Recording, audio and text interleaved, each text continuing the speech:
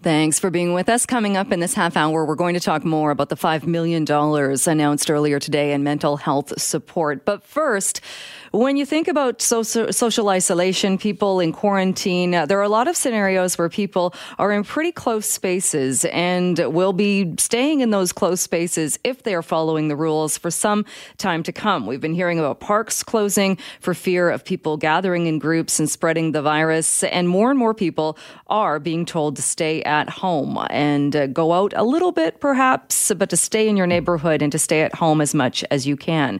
Well, that can lead to conflicts. And there is a new service that has been launched. It is a quarantine conflict resolution service to help people in those situations. And joining me on the line to talk a bit more about this is Sharon Sutherland, a Director of Strategic Innovation at Mediate BC. Sharon, thanks so much for being with us. Thank you. What exactly is this service?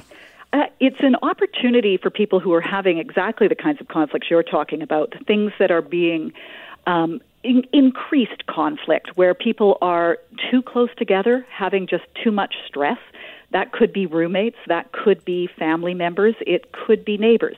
There's so many different ways in which people are going to be running into different kinds of conflict, and they could benefit from having somebody help them have a conversation, a facilitated conversation about how to move forward and how to avoid the conflict.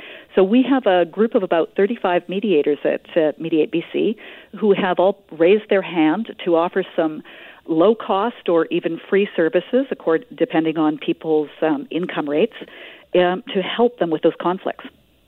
And so it doesn't have to be something huge. It can be a family dispute or something that under normal circumstances we might think was pretty minor and we would deal with.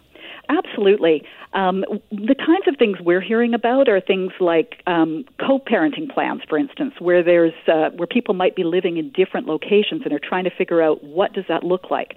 How do we co-parent under this kind of isolation rules, and what does that look like? But it can also be roommates. Might not know each other terribly well. One has a job that takes them out into the healthcare world, and the other has some immunosuppressed disorder and is concerned about, wait a second, I have to share kitchen space with this person, and they're having difficulty conversing about those kinds of things. So really, it could be anything. Could be just noise.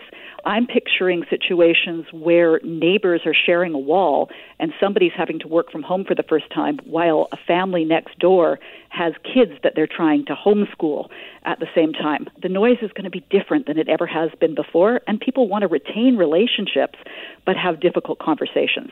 So that's what the service has been designed to support. So how does somebody access the service?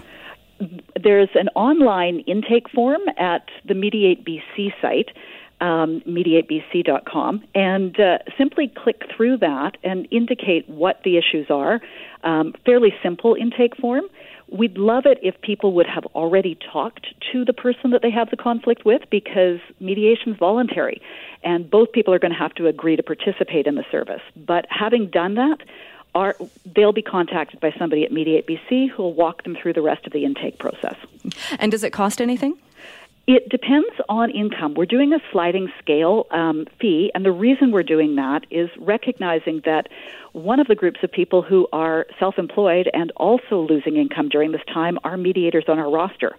So these mediators have put up their hand to work for low fees on a sliding scale, but we're also super conscious of the fact that some people have lost income altogether, and they simply need to communicate with the service that that's the case, and we are offering free services for those people as well. And how is the service actually administered given this time of distancing and people not going into other people's spaces? Great question. It is a distance mediation, and that's what it's being referred to as. Initial calls will be by phone, but we're doing a lot of Zoom mediation. We're looking at other ways that we can participate online with people. So the mediators will talk to whoever it is who's involved in the conflict and figure out what the best service is for them to do it in some distance way. So we won't be coming into the house or bringing people together. And is it binding, or what happens if one party says, okay, thanks for the advice, but I don't feel like following that? It's not going to be a matter of advice. It's going to be a matter of the mediator trying to facilitate a discussion where people come up with their own plan. and help them to write up their plan into a contract. What that looks like will be different depending on the circumstances, but generally speaking, what we find with mediation is if you put down a plan that you've actually both agreed to, you're both way more likely to stick with it. Could you take it to court? Sure, in some circumstances. But more realistically, this is about just getting some clarity between people about what it is that they agree to and what to do if something goes wrong with the agreement along the way.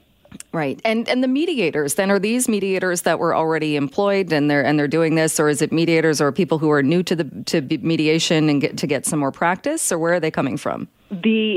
All referrals will be going to mediators who are already on our rosters. So they've already qualified as mediators on the rosters. They all have experience.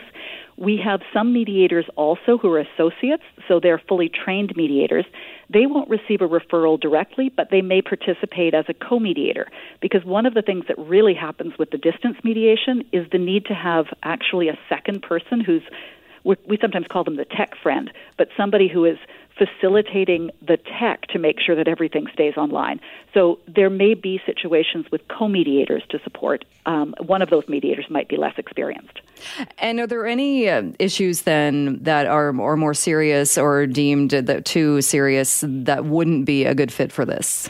We definitely will be checking about questions of possible violence or concerns around that. That would be the kind of issue that might come up. It would be very typical in the family mediation context in any event to be doing some screening for violence, any kind. And in this kind of situation where people are locked down together, that's a necessary thing that we need to be talking about with any kind of group is, are there any kind of risk factors? So that discussion will happen privately with each of the parties before a mediation is taken on. And if there's any reason to be concerned, we'll have a conversation with the parties about whether that is something we can continue with or not.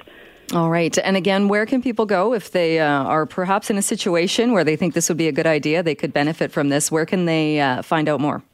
MediateBC.com, and they should be able to click right into the Quarantine Conflict Resolution Service from the front page.